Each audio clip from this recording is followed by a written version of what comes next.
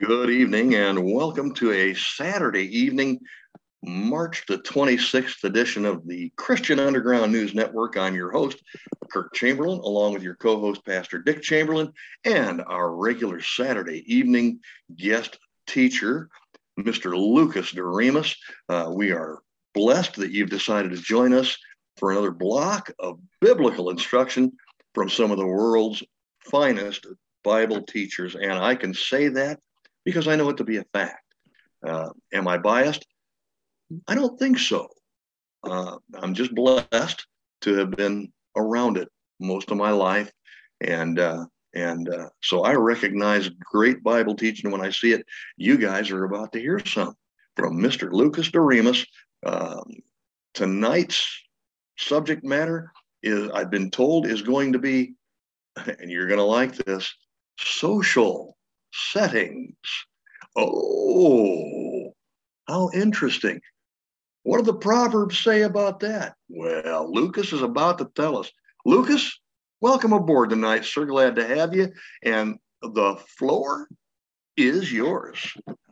Thanks, Curtis. And social settings. So what this category of Proverbs is, it's basically person-to-person interactions.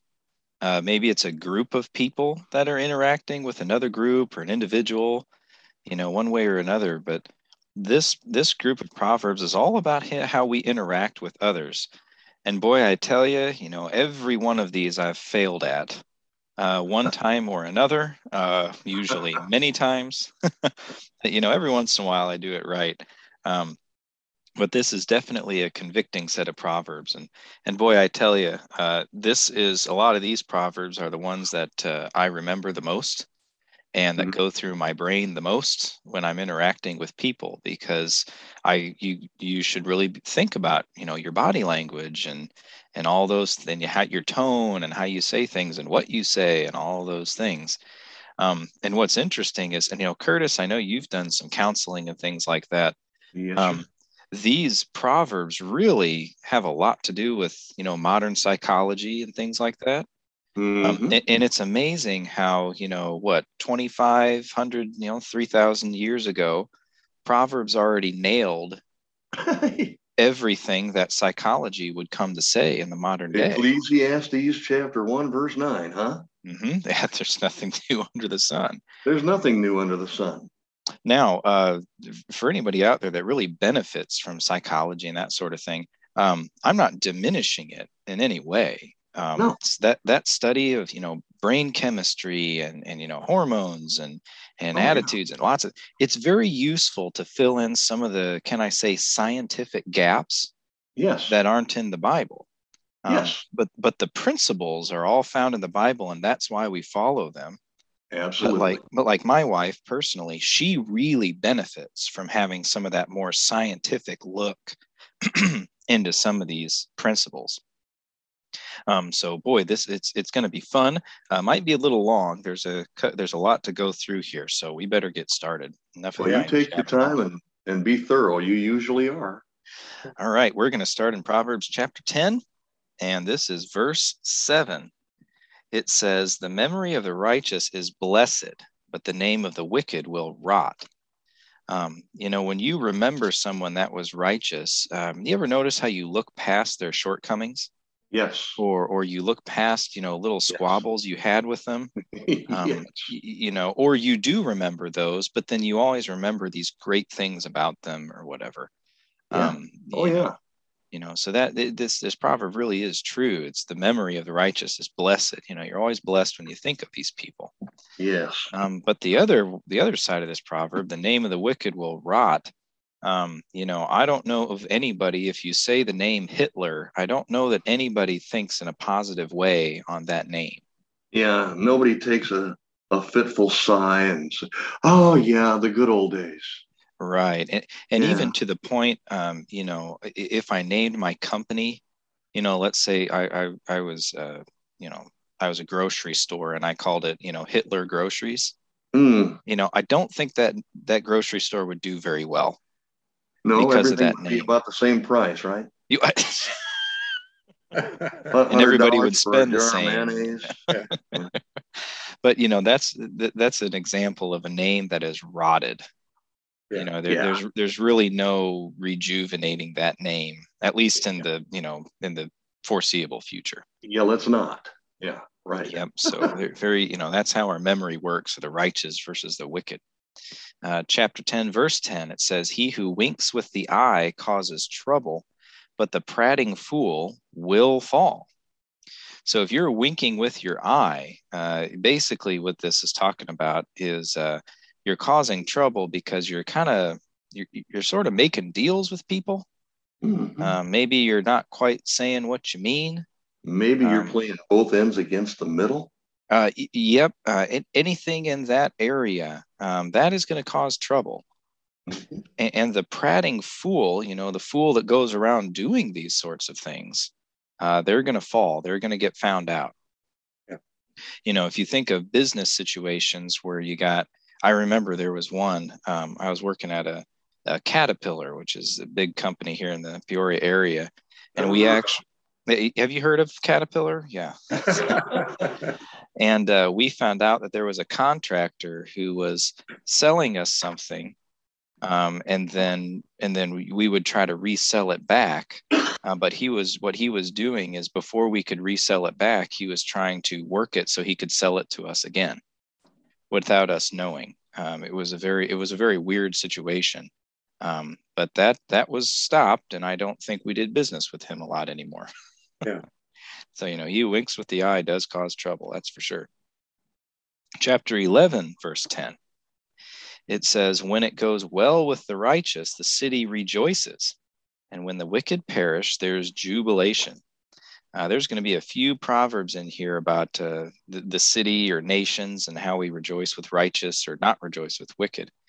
Mm-hmm. And so when it goes well with the righteous, the city rejoices. Well, why? Well, because when the righteous are doing the righteous thing, it's good for everybody. Mm-hmm. I'll put it this way. When taxes go down, does anybody really get angry about that? I've never seen anybody get real ticked off about that. Now, there may be some people that are up at the top benefiting from the taxes. Right.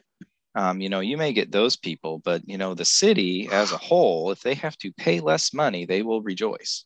Yeah, I'd be glad to start rejoicing at the gas pump soon if possible, but I don't think that's going to happen. Yeah, not for a while at least, but that's just one practical example of when it goes well with the righteous, the city does rejoice. When the wicked perish, there's jubilation. Now, I still remember, I was a bit younger. Well, I guess you guys were too. I remember the day they reported that Osama bin Laden had been killed. Yeah. And I remember there being jubilation over that. Yes. Now, if anybody remembers, what was interesting is the church leaders out there when this happened, they immediately took to the airwaves and talked about how we shouldn't be happy when someone else dies, and it can go too far. Yes, it can. But when the wicked perish, there is jubilation. We're glad he's stopped attacking us. Yes. And that sort of thing. So that proverb is very true. Chapter 11, verse 16, it says, "A gracious woman retains honor, but ruthless men retain riches." When a woman is gracious, when she's full of grace, full of favor, she is a very honorable woman. Yes. This is sort of like the first proverb we read, that when a woman is full of grace, full of favor, just very kind, boy, everybody respects her. And that's very true. So that gracious woman, she does retain her honor as she keeps, with favor and everything. Yes. Ruthless men retain riches. Boy, money is the root of all kinds of evil, isn't it? The love of it. Yeah. And ruthless men, they will do everything they can to keep it. They will do what they can to make more of it, to control with it. And we are going to see that. I mean, we already see this a ton today, but we're going to see it more and more as time goes on. Ruthless men retain riches. Money is a huge motivator. Yeah. If anybody's been listening to this podcast for a while, JB's been on here. His book just got released. Yes. called The Spirit of the Antichrist. I definitely encourage listeners to get a hold of that. Amen. It's good. I'm in chapter 7, chapter 8 now. Oh, all right. I got it this week. I haven't gotten a chance to start it, but I really encourage everyone You'll love it to get it. And if you've paid attention to that, one of the sayings is follow the money. Yep. And you will find that these ruthless men, money is a big deal. So yeah. Very true. Chapter 12, verse 26 says, the righteous should choose his friends carefully, for the way of the wicked leads them astray. This is actually a pretty big deal. That sometimes they call this the doctrine of separation. Believers that are out there, we should be very careful about who we're friends with. Yes. Now, that doesn't mean we don't talk to non-believers or anything like that. Jesus talked to them all the time. Yes, he did. He got the Pharisees used to chide him for it. Mm-hmm. But he was never friends with them in the sense of they were not the closest people that he would confide in or things like that. Mm-hmm. And well, why not? Well, because the way of the wicked leads them astray. If you've got bad friends, they might lead you down a bad road. What is it? Is it bad company corrupts good morals? Is that the verse in Ephesians that says that? So be very careful about the friends you choose. Chapter 13, verse 16, every prudent man acts with knowledge, but a fool lays open his folly. Every prudent man, a commonsensical man, a sensible man, things like that, they act with knowledge. And that's very good. But a fool lays open his folly. You're going to know he's a fool. His foolishness is open for everyone to see. Chapter 14, verse 9, it says, fools mock at sin, but among the upright there is favor. So fools, they'll sit there and mock at sin. They'll make fun of it, but they really won't do anything about it. And that's a shame. That's how you know if somebody's sinning and they're encouraging it or making light of it. Or they could foolish. be just indifferent to it. Yeah. Oh, indifference. Yeah, that's a really good point. Yeah, indifferent to it. That's foolish. Mm-hmm. But among the upright, there is favor. Because when an upright person, favor, again, another word for favor is grace. Yeah. So when you're upright, you give people what they don't deserve, which is what God did for us when Jesus died on the cross. He gave us something we did not deserve. Yes. Which was heaven. All right, chapter 14, verse 21 says, he who despises his neighbor sins, but he who has mercy on the poor, happy is he. So there's going to be a number of proverbs in here about neighbors too. Your neighbors are there to protect you and be your friends. Yeah. Now that doesn't mean all your neighbors are good, but you should make friends with your neighbors. So if you hate them, that's not good. You should take care of the people you're around. That's right. But he who has mercy on the poor, happy is he. If your neighbor's poor, well, maybe they just need a little help. Yeah. Maybe you should bring a meal to them every once in a while. Maybe invite them over for a cookout, get to know them, find out why they're poor. I mean, who knows? Yeah. We're going to have, we have a house next to us that'll probably have some new neighbors pretty soon. And so Sarah and my wife and I, we're going to have to think a lot about how we're going to interact with our neighbors. Yeah. All right. Chapter 14, verse 31. It says, he who oppresses the poor reproaches his maker, but he who honors him has mercy on the needy. There are two groups of people that God mentions over and over in the Bible that seem to have a very special place. Mm-hmm. One is the poor. Yep. Actually, no, sorry, there's three. Excuse me. One is poor. The other are orphans. And the last one is widows. Yeah. Those three groups of people show up a lot. So when you oppress the poor, that's actually a sin against God. Boy, isn't that interesting? So we should take care of the poor. And it probably goes beyond money just to take care of the poor. The poor, they do need money, that's for sure, but they probably need more than that. And we should take care of them. Yeah, that just made me think about writing my congressman. How so? To remind him what it says. Don't ask. Okay. No. All right. Chapter 14, verse 34. Here's a very, very good famous verse. Righteousness exalts a nation, but sin is a reproach to any people. Yes. Now that's about as plain as it can be. Yes, it is. The only I don't even need to offer any commentary, but I've said this before in a couple of our sessions. I think as we grow closer to the tribulation, where evil is going to be at its height, I think we're going to see this shift more and more to where sin is a reproach to any people, but like we read a second ago, fools will mock at sin. Yep. And so I think, this proverb is very true, but we're going to see people that just don't care. What'd you say, Curtis? They were indifferent to it? Yeah, I think that, yeah. I think we talked about indifference. Yeah. Yeah. And so the setting I thought of was the end times Babylon, where Babylon is going to get destroyed, and you're going to have a lot of people just weeping and crying over how Babylon's destroyed. Yeah. Well, I think I'm comfortable saying that's going to be the most evil city that's ever existed. Yeah. Yet people are going to weep over it. So, but still, it still is true that righteousness exalts a nation, but sin is a reproach to any people. Yeah. Chapter 15, verse 18. A wrathful man stirs up strife, but he who is slow to anger allays contention. When you are angry, that can make other people angry very easily. Yeah. And so, but he who is slow to anger allays contention. So if you want to stop a fight, the best thing you can do is not get angry. Right. Right. Chapter 17, verse 14. The beginning of strife is like releasing water. Therefore, stop contention before a quarrel starts. So when I read this one, I get the picture of a dam that's about to break.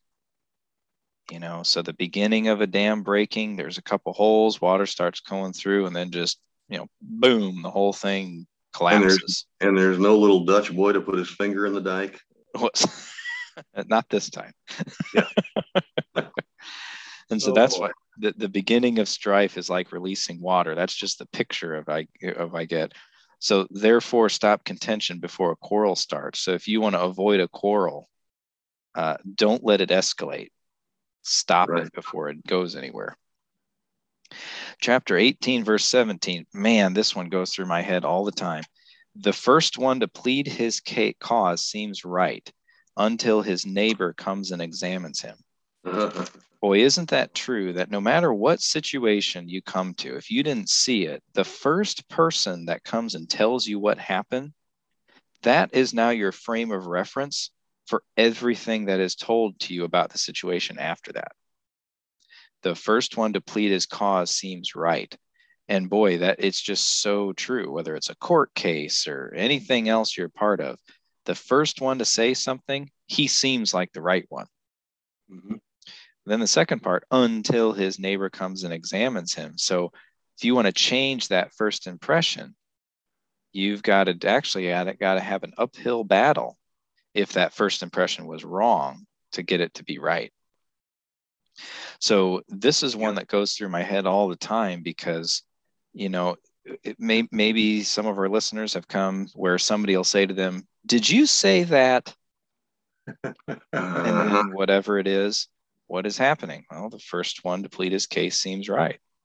You're now on the defensive. Yeah. What else comes to mind is like the Clarence Thomas, Justice Thomas's confirmation hearings and the Brett Kavanaugh. Who were the first people to speak up? People that were accusing. And the media took their side, even though it was proven later that they were wrong. Yeah. They lied. Yep.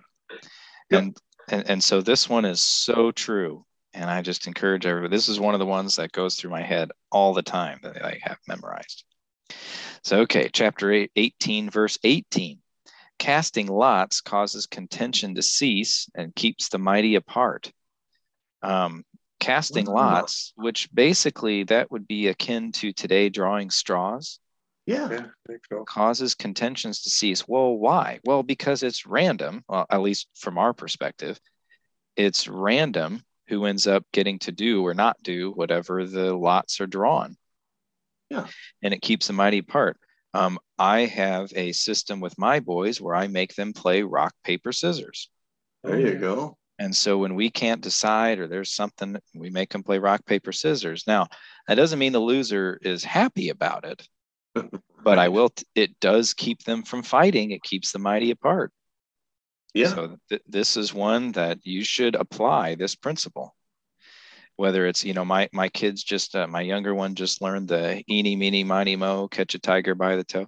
So that's how he wanted to do the last one, is instead of rock, paper, scissors. Do you suppose we could solve the Russia-Ukraine crisis this way? No, I mean, really, get Putin and Zelensky to play rock, paper, scissors. I don't know, Curtis. I don't. Yeah. Talk to me for a while. Okay. All right. Yeah. All right. Chapter 18, verse 19. It says, a brother offended is harder to win than a strong city, and contentions are like the bars of a castle. Yeah. Boy, when a brother or a family member, this guy, it says a brother offended. I generally think this is any family member just because it seems to be the same. Boy, when they're mad at you, it's really hard to solve that. Mm-hmm. And contentions are like the bars of a castle. Boy, that's true. When they're offended, what's the first thing that happens? Well, they put their defenses up. They don't want to talk to you, or they don't want to let you know what they're really thinking. Yep. They're not interested in solutions, whatever it is. And it's really hard to break through that. Mm-hmm. And I think this is here because family members are harder than friends. Yes. Just because of the nature of being blood and all that kind of thing. It just is. So yeah, it's just, and this is just telling us, hey, if you offend your brother, it's harder to win than a strong city. It might take a while, but work at it because you got to keep your family close. Chapter 18, verse 24, a man who has friends must be himself friendly, but there is a friend who sticks closer than a brother. Amen. So if you want to have friends, you got to be friendly. That's pretty plain. But sometimes you can make friends that are closer than your brothers. Yes. I don't know about you guys. I know lots of people that call their friends brothers or sisters, for that matter. Yes. And that's true. You can have some pretty close friendships that are almost akin to being family. Right. Chapter 19, verse 7, it says, all the brothers of the poor hate him. How much more do his friends go far from him? He may pursue them with words, yet they abandon him. Now, this is one of those cases where the poor here is poor because he's a wicked person, not just because of life's circumstances. And so when your family member is being foolish and they end up being poor, it causes people to drive away from him because that foolishness, it can be hard to handle. I know there have been relationships in my life that I've basically had to give up because of one reason or another. You just like, I can't do anything with this relationship. I can't salvage it. And you end up abandoning it just because of whatever reason. And that's a shame, but sometimes it does happen. And you just got to deal with that. Chapter 20, verse 19. He who goes about as a talebearer reveals secrets. Therefore, do not associate with one who flatters with his lips. Someone who you can call it brown nosing, who's flattering, sometimes even the phrase sucking up. You don't want to be around them. You don't know what they're trying to get out of you. You might not know their motive. They're probably going to reveal secrets. Maybe it's can I just tell you this little thing? I'll just tell you this. You wouldn't believe what such and such or so-and-so said. Don't be around that. That's right. I've had situations in the business world where I have had to tell people very plainly, I don't want to know what was said. I don't want to know about that situation. Please do not tell me. That's right. Yeah. And I got to tell you, it's been better when I do that than if I were to hear that situation. Yeah. When you're a pastor like I was, there are a lot of talebearers that come to you. Yes. Yeah. And so that's just exactly the way to handle it. Just that right there. Yep. Don't want anything to do with it. All right. Chapter 20, verse 29. The glory of young men is their strength, and the splendor of old men is their gray head. Boy, I think the first... I'll vouch for that.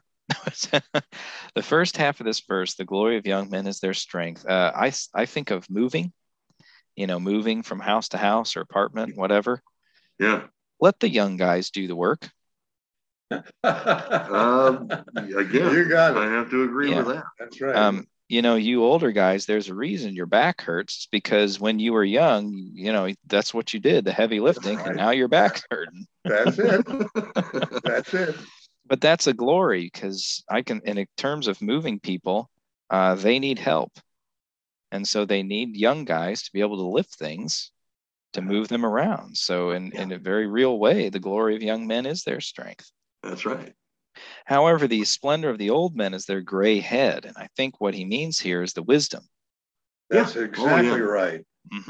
And so older guys, you should not be working as hard as younger guys. You should be providing wisdom to those young guys. And put away that Grecian formula 16, will you? Oh, boy. You're on fire tonight, Curtis. I tell you. Thank you. Thank you very much. Yeah. I will be here all the week. Yeah. So old men, make sure you are giving us young men wisdom so we can use our strength appropriately. Yes. Because we need the guidance. Yeah. All right. Looks like I went out of order here. Sorry, I didn't catch this before. Chapter 20, verse 3. It says, "It is honorable for a man to stop striving, since any fool can start as a quarrel." I think in terms of this, can I say it modernly? You don't have to have the last word. Right. Sometimes it's better to let the other person just say something and then leave, or say that's fine, or whatever it is. You don't have to have the last word. Yeah. Because any fool can keep fighting. Is what it's saying. Sure. This is a very useful quality to understand. You don't have to win the argument. Sometimes it's better to just stop striving. That's it. Yeah. All right. Chapter 21, can't talk right. Chapter 22, verse 1. "A good name is to be chosen rather than great riches, loving favor rather than silver and gold. It is much better to be spoken well of than have a lot of money." And that's very true. I would much rather have a smaller salary than work somewhere where people know they can count on me. Yeah. And we should realize that when we're trying to advance in our career, better to have a good name than a higher salary. Agreed. Just as it says. Hey, boss, are you listening? Yeah. I'm kidding. Chapter 22, verse 8. "He who sows iniquity will reap sorrow, and the rod of his anger will fail." Yeah. When you go around encouraging people to sin, or doing things that might do that, you're sowing that iniquity around whoever you are. You will eventually have sadness because of that. Whether it's people that stop, meeting with you and talking with you, you get caught and get punished for it. Whatever it is, when you sow iniquity, you will reap that sorrow. Your anger, for maybe it's the anger that you're doing it will fail, and it will not turn out right when you're doing that. So don't go around spreading, maybe it's rumors, maybe it's, who knows what it is. Or you're sowing discord among the brethren, maybe, in the church social setting. Yeah. Absolutely. Don't go around doing that. Right. Chapter 22, verse 10. "Cast out the scoffer, and contention will leave. Yes, strife and reproach will cease." Yeah. So a scoffer, they're a mocker. A scoffer, somebody who says things that is in a mocking way or anything like that. If you get them out of there, well, all that contention, all the strife, all the everything, that will go away. Yeah. This is very true. One person can change the dynamic of a group very, very quickly. Very quickly. Especially in a negative way. So be very careful who you're including in, say, a committee, or maybe you call it a council, a group, or whatever you call it. Be very careful who you have in there. And when you have a scoffer, you'd be amazed to see how that group performs better if they're gone. So don't put them there in the first place. That's the better thing to do. Yeah. Chapter 22, verse 24 and 25. Make no friendship with an angry man, and with a furious man do not go, lest you learn his ways and set a snare for your soul. So we saw earlier that we should be very careful with our friends. And here we're seeing don't be friends with an angry man. Why? Well, because you might become angry too. It's very easy and this isn't necessarily anger, but a lot of times it is. When somebody's complaining, whether it's an angry complaining or not, isn't it easy to complain right along with them? Sometimes. Yeah, it can be extremely easy. So if somebody's angry, boy, it's really easy to be angry right along with them and end up setting a snare for your soul. So be very careful about your friends. Chapter 24, verses 28 and 29. Do not be a witness against your neighbor without cause, for would you deceive with your lips? Do not say, I will do to him just as he has done to me. I will render to the man according to his work. That's so tough. Yeah. That's difficult. Mm-hmm. That's a hard one because it is. Boy, especially when the neighbor happens to be wrong. Yeah. Boy, we want to do something about it and uplift ourselves. Yep. Don't be deceptive. Don't witness against your neighbor without cause. And honestly, this last part, render to the man according to his work. Whose job is that? That's vengeance is mine, saith the Lord. I shall repay. Exactly. Sometimes, my boys will say something or try to do something that is repaying their brother according to their work. Gotcha. Can I put it that way? And I will say, you are not the parent. You will not do that. Whose job is it to take care of him? Mm-hmm. God's. And then I'll say, and who does God often use to take care of that? You. Okay, so it's not your job. Yeah. So there you go. Chapter 25, verses 6 and 7. Do not exalt yourself in the presence of a king, and do not stand in the place of the great, for it is better that he say to you, come up here, than you should be put lower in the presence of the prince, whom your eyes have seen. Do not go in the place of royalty, or can we say maybe executives at the business you work. Don't walk in with a prideful attitude. Yep. Don't stand where they should stand. Much better for you to be humble in their presence and be exalted than for you to be told, why are you here? You don't belong here. Yeah. Whatever it is. I think Jesus told a parable that was exactly like this, actually. It was the parable of the dinner guests. That's right. Mm-hmm. Regarding to come up hither, isn't that what Jesus is going to shout at the rapture? Oh, well, yeah. All right, Proverbs 25, verses 8 through 10. Do not go hastily to court, for what will you do in the end when your neighbor has put you to shame?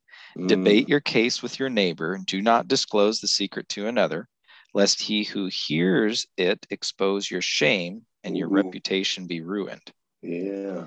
The admonition here, and I think this is echoed in 1 Corinthians 6, if I remember right, don't get the law involved if you don't have to. That's right. Do everything you can to settle it with whoever it is before you get the law involved. Yeah. Yep. And especially in this case, it says when your neighbor has put you to shame, which means you were in the wrong. And then here, do not disclose the secret to another. Don't try to get people on your side. That's all what this is about. So you don't want your reputation to be ruined. You don't want the court involved. Handle it between the other person. Yeah. Chapter 25, verse 17. This is one that goes through my mind often. Seldom set foot in your neighbor's house, lest he become weary of you and hate you. When I was a kid, there was a family, and there were 3 boys that I think they probably stopped and knocked on our door every single day during school. And because they only lived a block away. And, we played with them and everything, but I will tell you, we did get pretty tired of them too. Yeah. So, how true is Proverbs that, even if you're really good friends with somebody, be very careful about how often you're over at their house. Yeah. Don't overstay your welcome. That would be a great modern way to say that. Yep, that's exactly right. All right. Let's see. Chapter 25, verse 18. A man who bears false witness against his neighbor is like a club, sword, and a sharp arrow. Mm. Don't go spreading rumors about your neighbor. Mm-hmm. Don't be doing stuff. Boy, there's a lot in here about neighbors, aren't there? Yeah. It's a big social setting. Yep. And actually, the word neighbor in Hebrew also is translated friend. That's right. That. And so don't bear false witness against your friends. Don't do that. It's like a club, a sword, and a sharp arrow. All of those hurt when you get hit by them. So don't do that. This next one's, I like this one. I tell this to my kids. Chapter 26, verse 17. He who passes by and meddles in a quarrel not his own is like one who takes a dog by the ears. Now, I remember a while ago, I did some research on this phrase, takes a dog by the ears. And I tried to, is this some kind of like idiom or something in the ancient world? And I could never find anything that there was like a deeper meaning to this phrase. I think it really just means it's annoying. Yeah. Nobody likes being pulled on the ears, especially a dog. It's something annoying, and it kind of hurts, but it's mostly just annoying. Well, that's like if somebody's arguing about something and you get involved when you shouldn't be.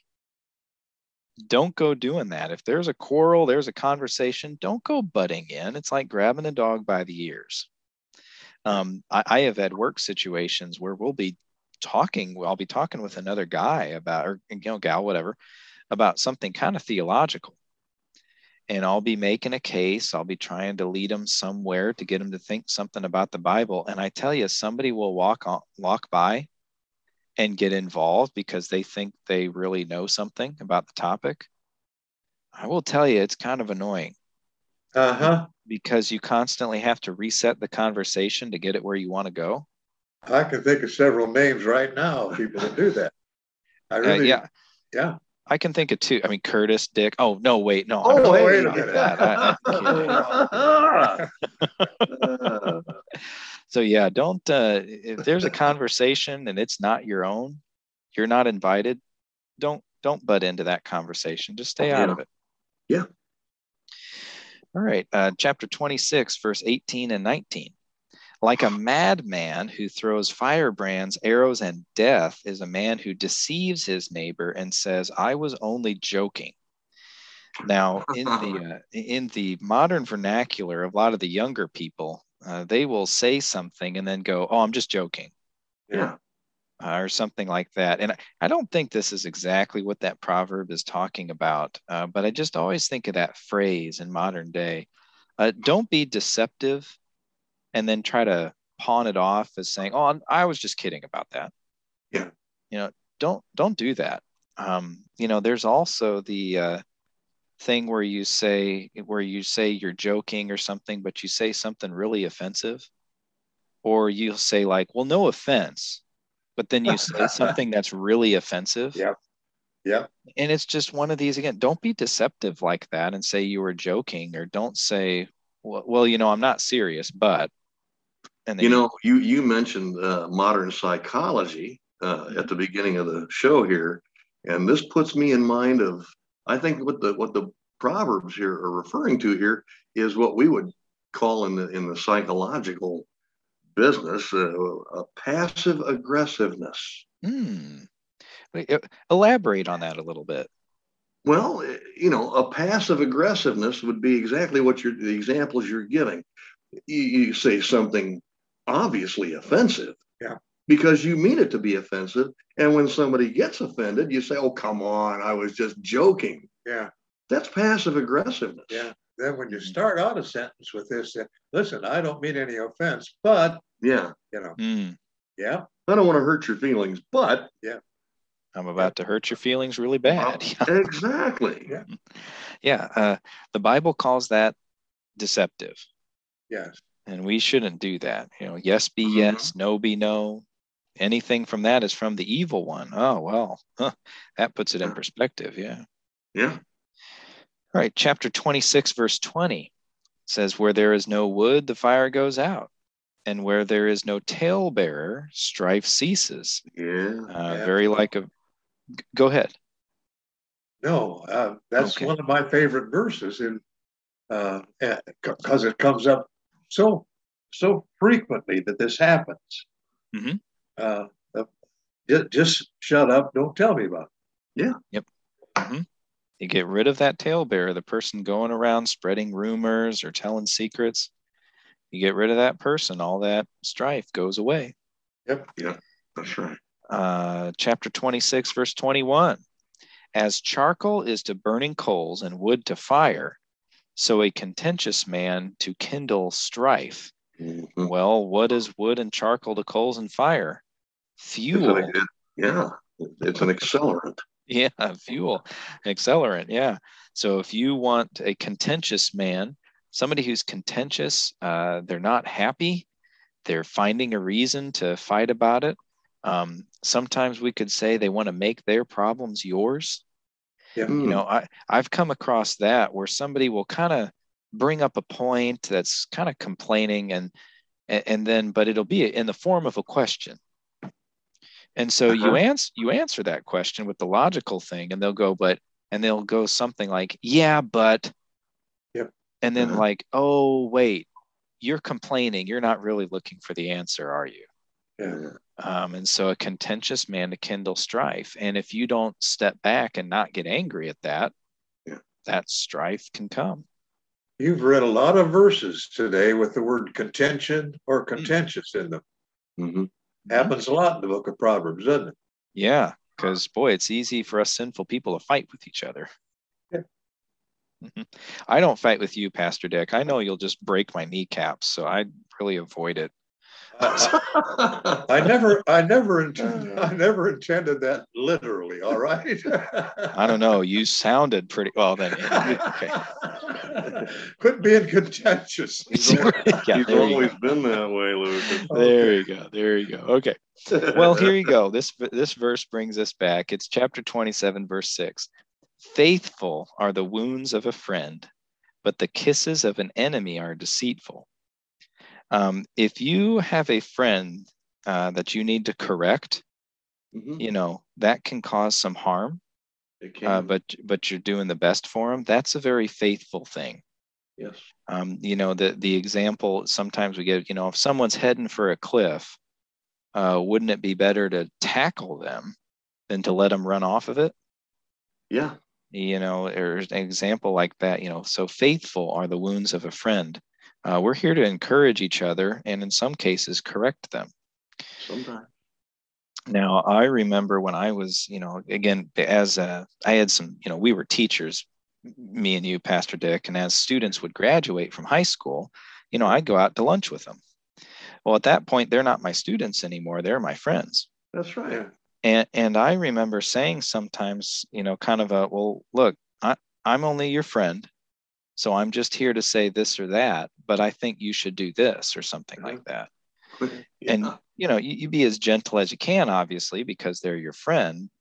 But sometimes it can be hurt to say, yeah, you really shouldn't do that. Yeah.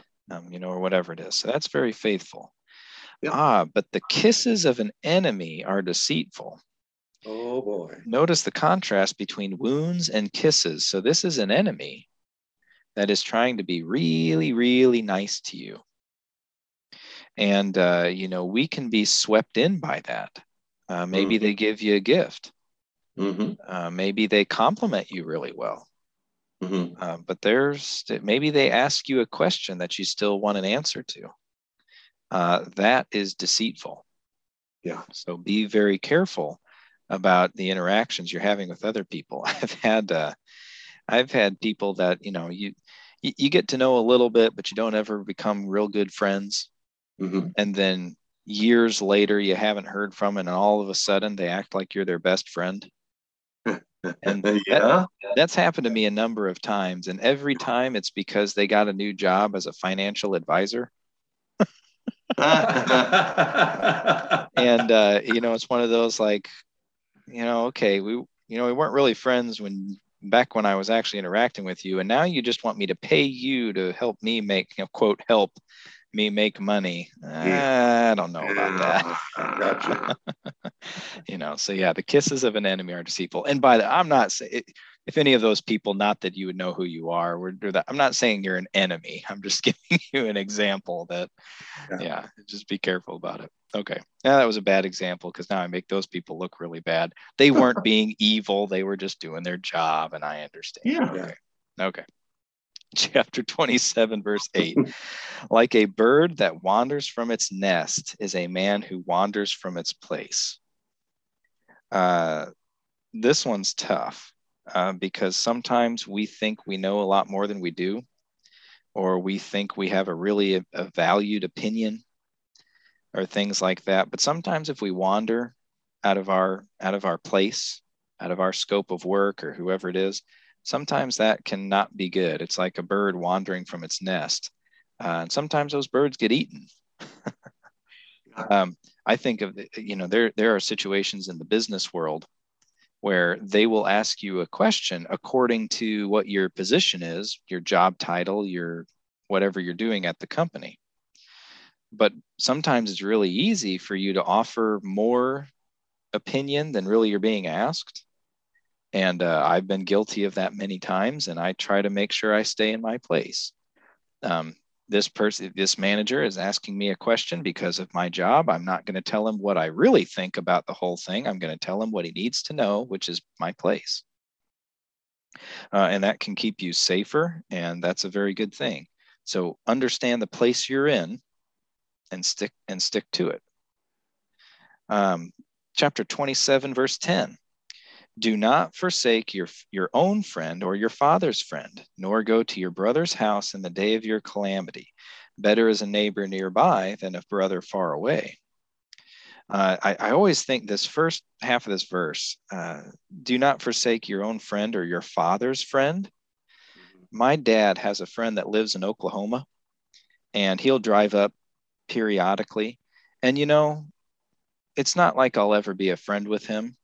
But, we always really enjoy going to see him. Yeah. We like bringing our kids over and having them talking to it. So I'm definitely not forsaking my father's friend. Yeah, and you show him respect and decency because he's your father's friend. That's right. And my dad's a pretty good guy. So I'd say this guy's a pretty good guy, Yeah.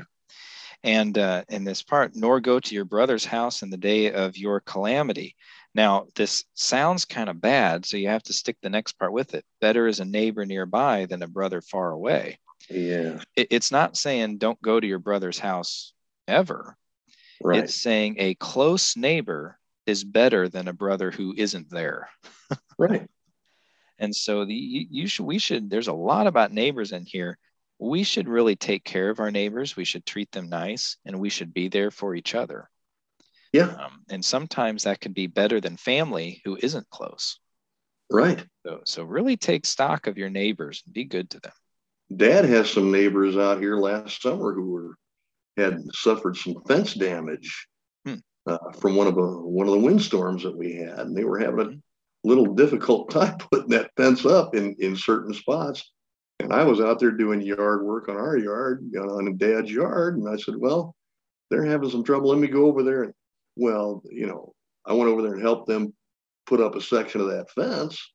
And they said, well, if there's anything you ever need, you let us know, will you? Yeah. I mean, and see, that's what this is talking about, I think. It's better to have that kind of a relationship with your neighbor than a contentious or a deceitful one. Yeah. Yep. And it's funny, Pastor, I went and saw you yesterday. Yeah. And it got really, really windy when we were seeing you. Well, as we were driving out of your neighborhood, there was a big branch laying across the entire half of the road. Yeah. And so, I drove around it, and then we stopped. Me and my wife moved that branch out of the way.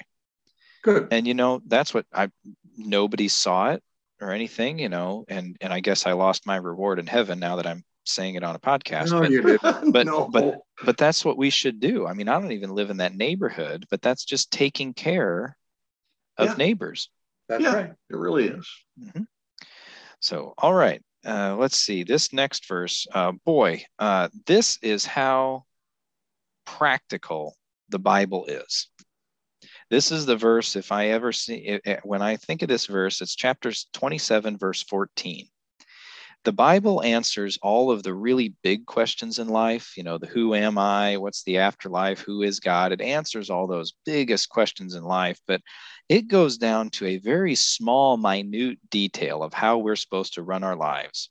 That's why I love this verse so much. 27:14. He who blesses his friend with a loud voice rising early in the morning, it will be counted a curse to him. The Bible recognizes morning people. And not morning people. Yeah, there you go.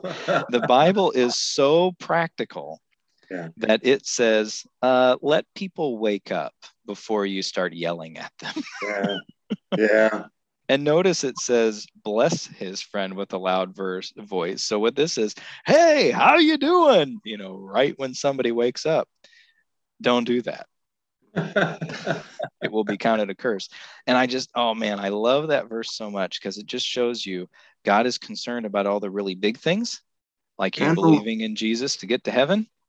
Yep. And Curtis, some of the little things too. The really little things. Yeah. So does sometimes a question, how can a God who created the whole universe care about little old me? Well, this is how much he cares about you. Yeah, there you go. Is to even give you instruction in the morning on how you should treat people. Yeah. All right. 27:21. The refining pot is for silver and the furnace for gold, and a man is valued by what others say of him. A man is valued because of how you are refined and how people talk about you. There are people, again, I kind of bring up work again, because that's where I have a lot of social interactions. Boy, I'm there 8 hours a day. And, there are some people when they get brought up in conversation that everybody in the room just goes, yeah, I really like him. Or, yeah, he's a really good worker. Or, he'll get it done. He's reliable, or whatever it is. That's what a man is valued by. Yeah. And I'll tell you this, you are not valued by what you say of yourself. Let other people speak well of you and value you. Yeah. The Bible says, let another man praise thee and not thine own mouth.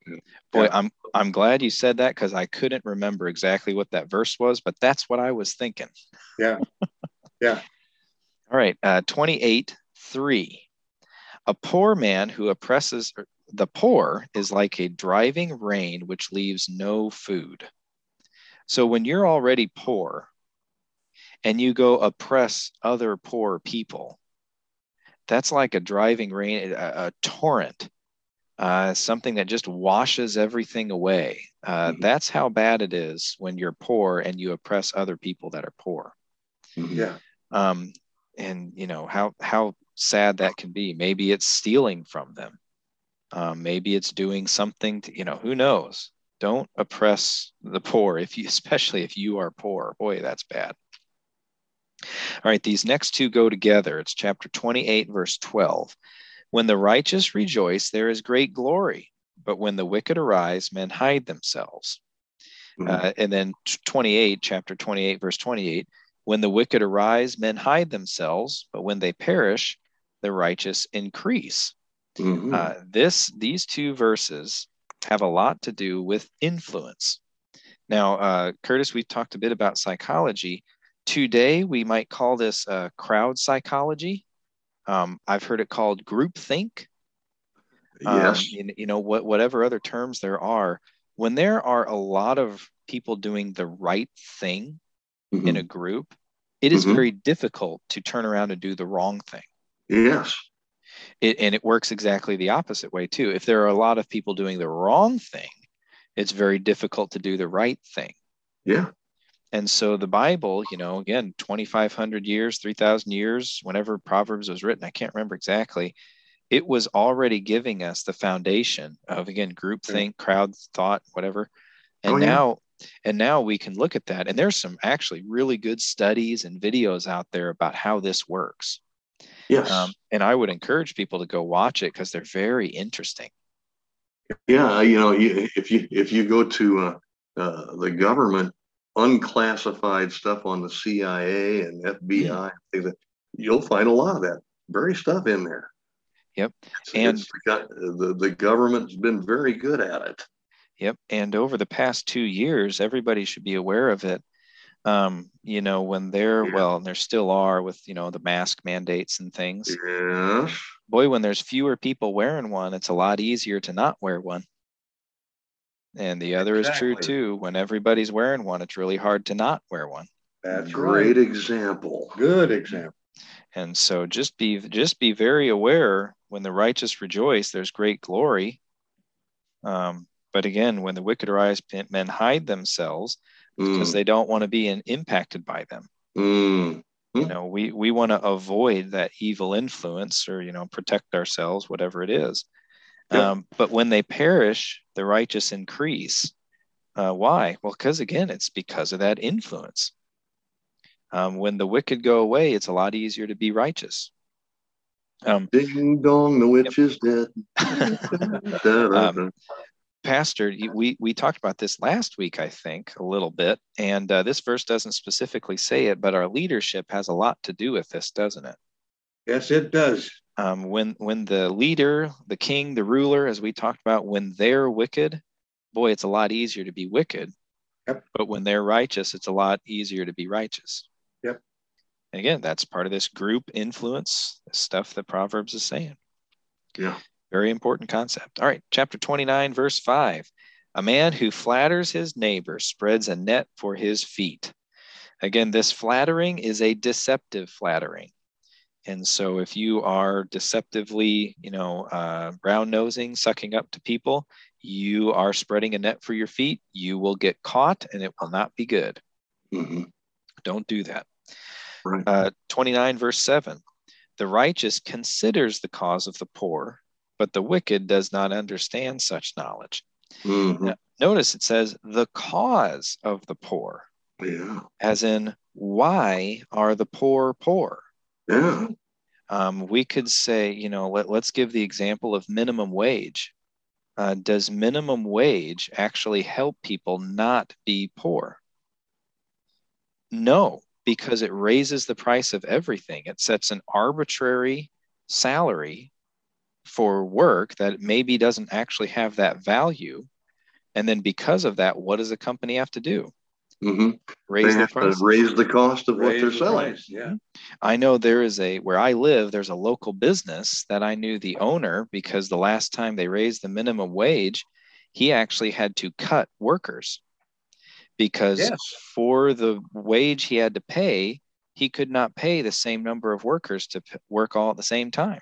I know that. I've known businessmen that have told me the very same thing. Yep. It hurts them to have to do it. Right.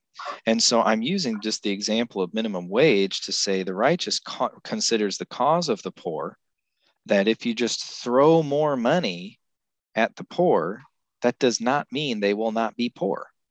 That's it. You have to understand why. Maybe it's because they don't have an opportunity. Maybe it's because they don't think they have an option other than being poor. Yeah. Maybe they're not good stewards of their money. Maybe they don't spend it appropriately. Whatever it is, the righteous understands those causes, or they consider them and think about them, and what to actually do about them. But the wicked does not understand that such knowledge. They don't care. And maybe in some cases, they want the poor to stay poor so they can have power over them. Maybe they just want their votes or something like that. So if you want to be righteous, understand why somebody is poor. Don't just come up with a solution that you think will work. Well, if I just give them more money, they'll be fine. Now understand the cause of it. Chapter 29, verse 8. Scoffers set a city aflame, but wise men turn away wrath. I immediately think of riots. And in the case of the riots we saw a few years ago, those scoffers literally set cities on fire. Yes, they literally set them aflame. But wise men turn away wrath. Well, I can tell you the wise probably were not participating in those riots. No. They were staying out of it in one way or another, and being wise. And if you were a police officer that had to defend yourself during those riots, God bless you. Yes, yeah, we need you as police officers. That's amen. For sure. All right, chapter 29, verse 9, a few more. If a wise man contends with a foolish man, whether the fool laughs or, excuse me. This is one of my favorite verses in Proverbs, and I totally messed it up. Let me start over. If a wise man contends with a foolish man, whether the fool rages or laughs, there is no peace. All right, if you're a wise guy, well, okay, sorry. Wise guy makes it sound like I'm making fun of you. Okay, if you are wise and you're fighting with a fool, it doesn't matter how that argument, that fight ends up. That's right. Doesn't matter. There will be no peace. Right. I have taken this proverb and applied it many times. Also failed at it many times. But when there starts to be an argument, you got to think, okay, am I arguing with a wise person or am I arguing with a fool? Yeah. Is this going to do any good? Yep. Pick your battles, maybe, is a way to say that. Yeah. And if I'm arguing with a fool, I will stop. Because there will be no peace no matter what I say. Yeah. And that's a very good thing to keep in mind when you start to kind of feel an escalation of a situation. Are you arguing with a fool? Are you arguing with a wise person? If it's a fool, stop immediately. There will be no peace. I take that one to heart. Chapter 29, verse 10. The bloodthirsty hate the blameless, but the upright seek his well-being. If you're upright, you want people to do well. Doesn't matter what situation you're in. We want you to have well-being. And we say it on this podcast probably more than once a week. We want everybody to believe in Jesus. Yes. We have no ill will on people. It doesn't matter what sins you've committed. We want you all to believe in Jesus.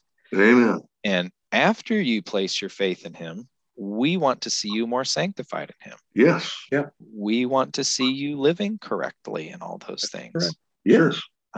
So we want your well-being. But the bloodthirsty hate the blameless. Curtis, I don't know about you, but I see a lot of hate of Christians out there. Well, more than ever. There is lots of, take school, for instance. You can't talk about Jesus, but you could talk about Muhammad all you want. Sure. You hear, what was one of the big problems when all the lockdowns started? The churches. Yeah. But Walmart, you could keep Walmart open all you want. Yeah. If you were a church, you had to basically close the doors. But they were tacking up, health notices on the door. Yeah. And Walmart was wide open.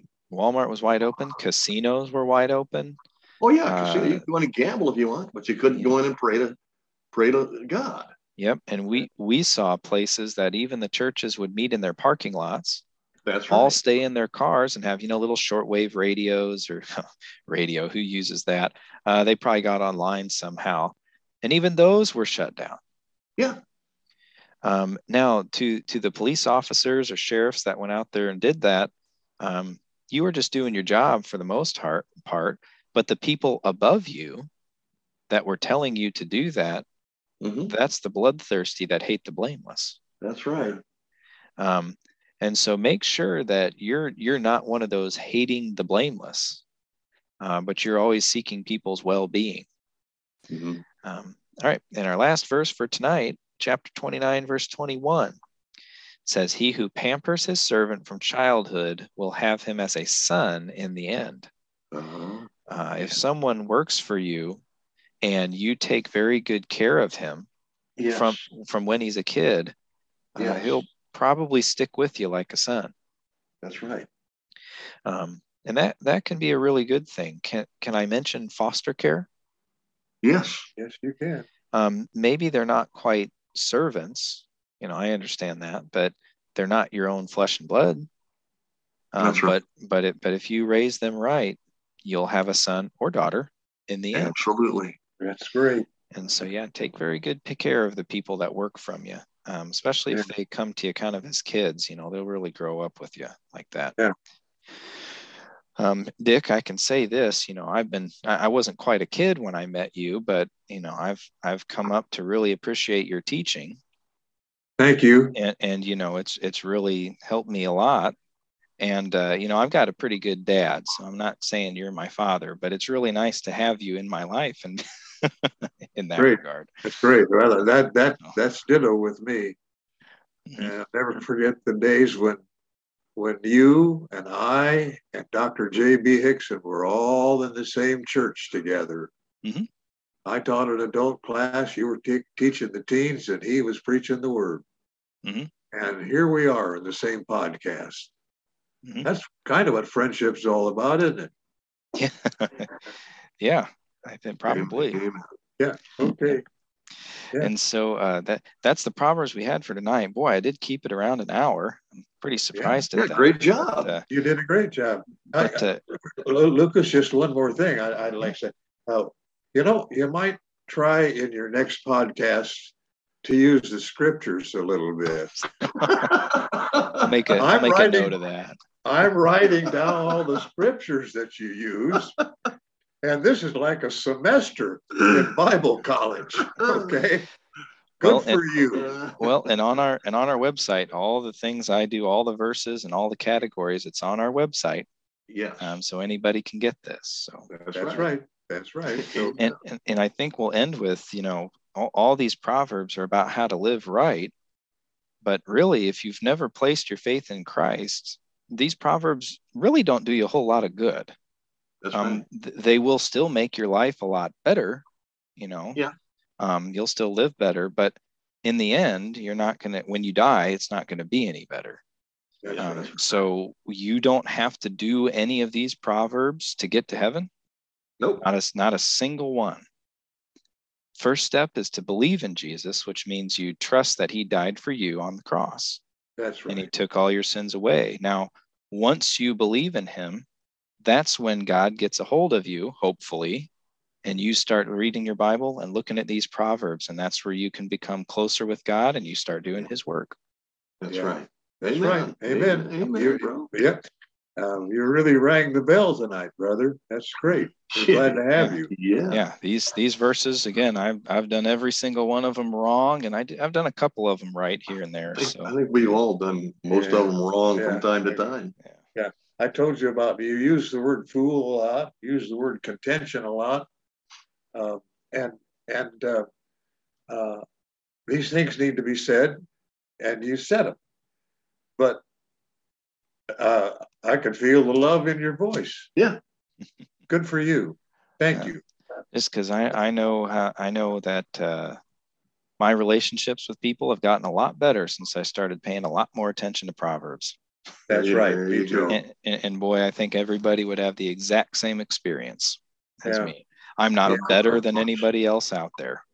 That's right. That's our part of our flag.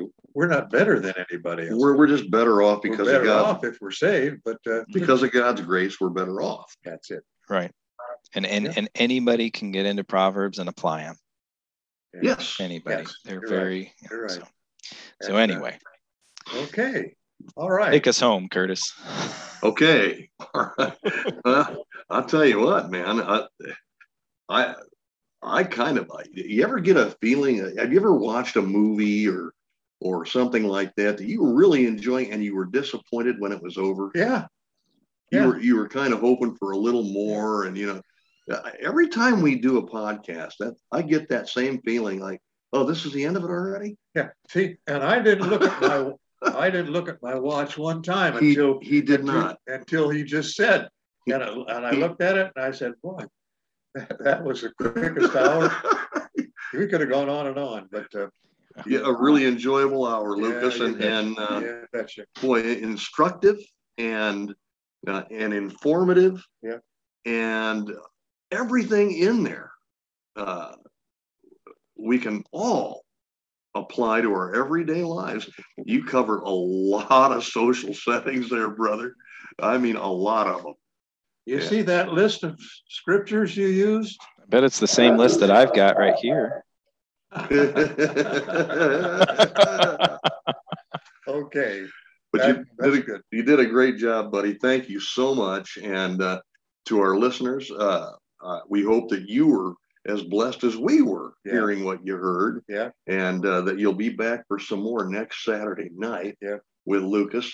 You're always going to get plain talk, but profound. But a lot of love is involved with what he teaches, and it kind of shines through each and every time, and we love him for that, and we know that you do too. So thanks again, Lucas.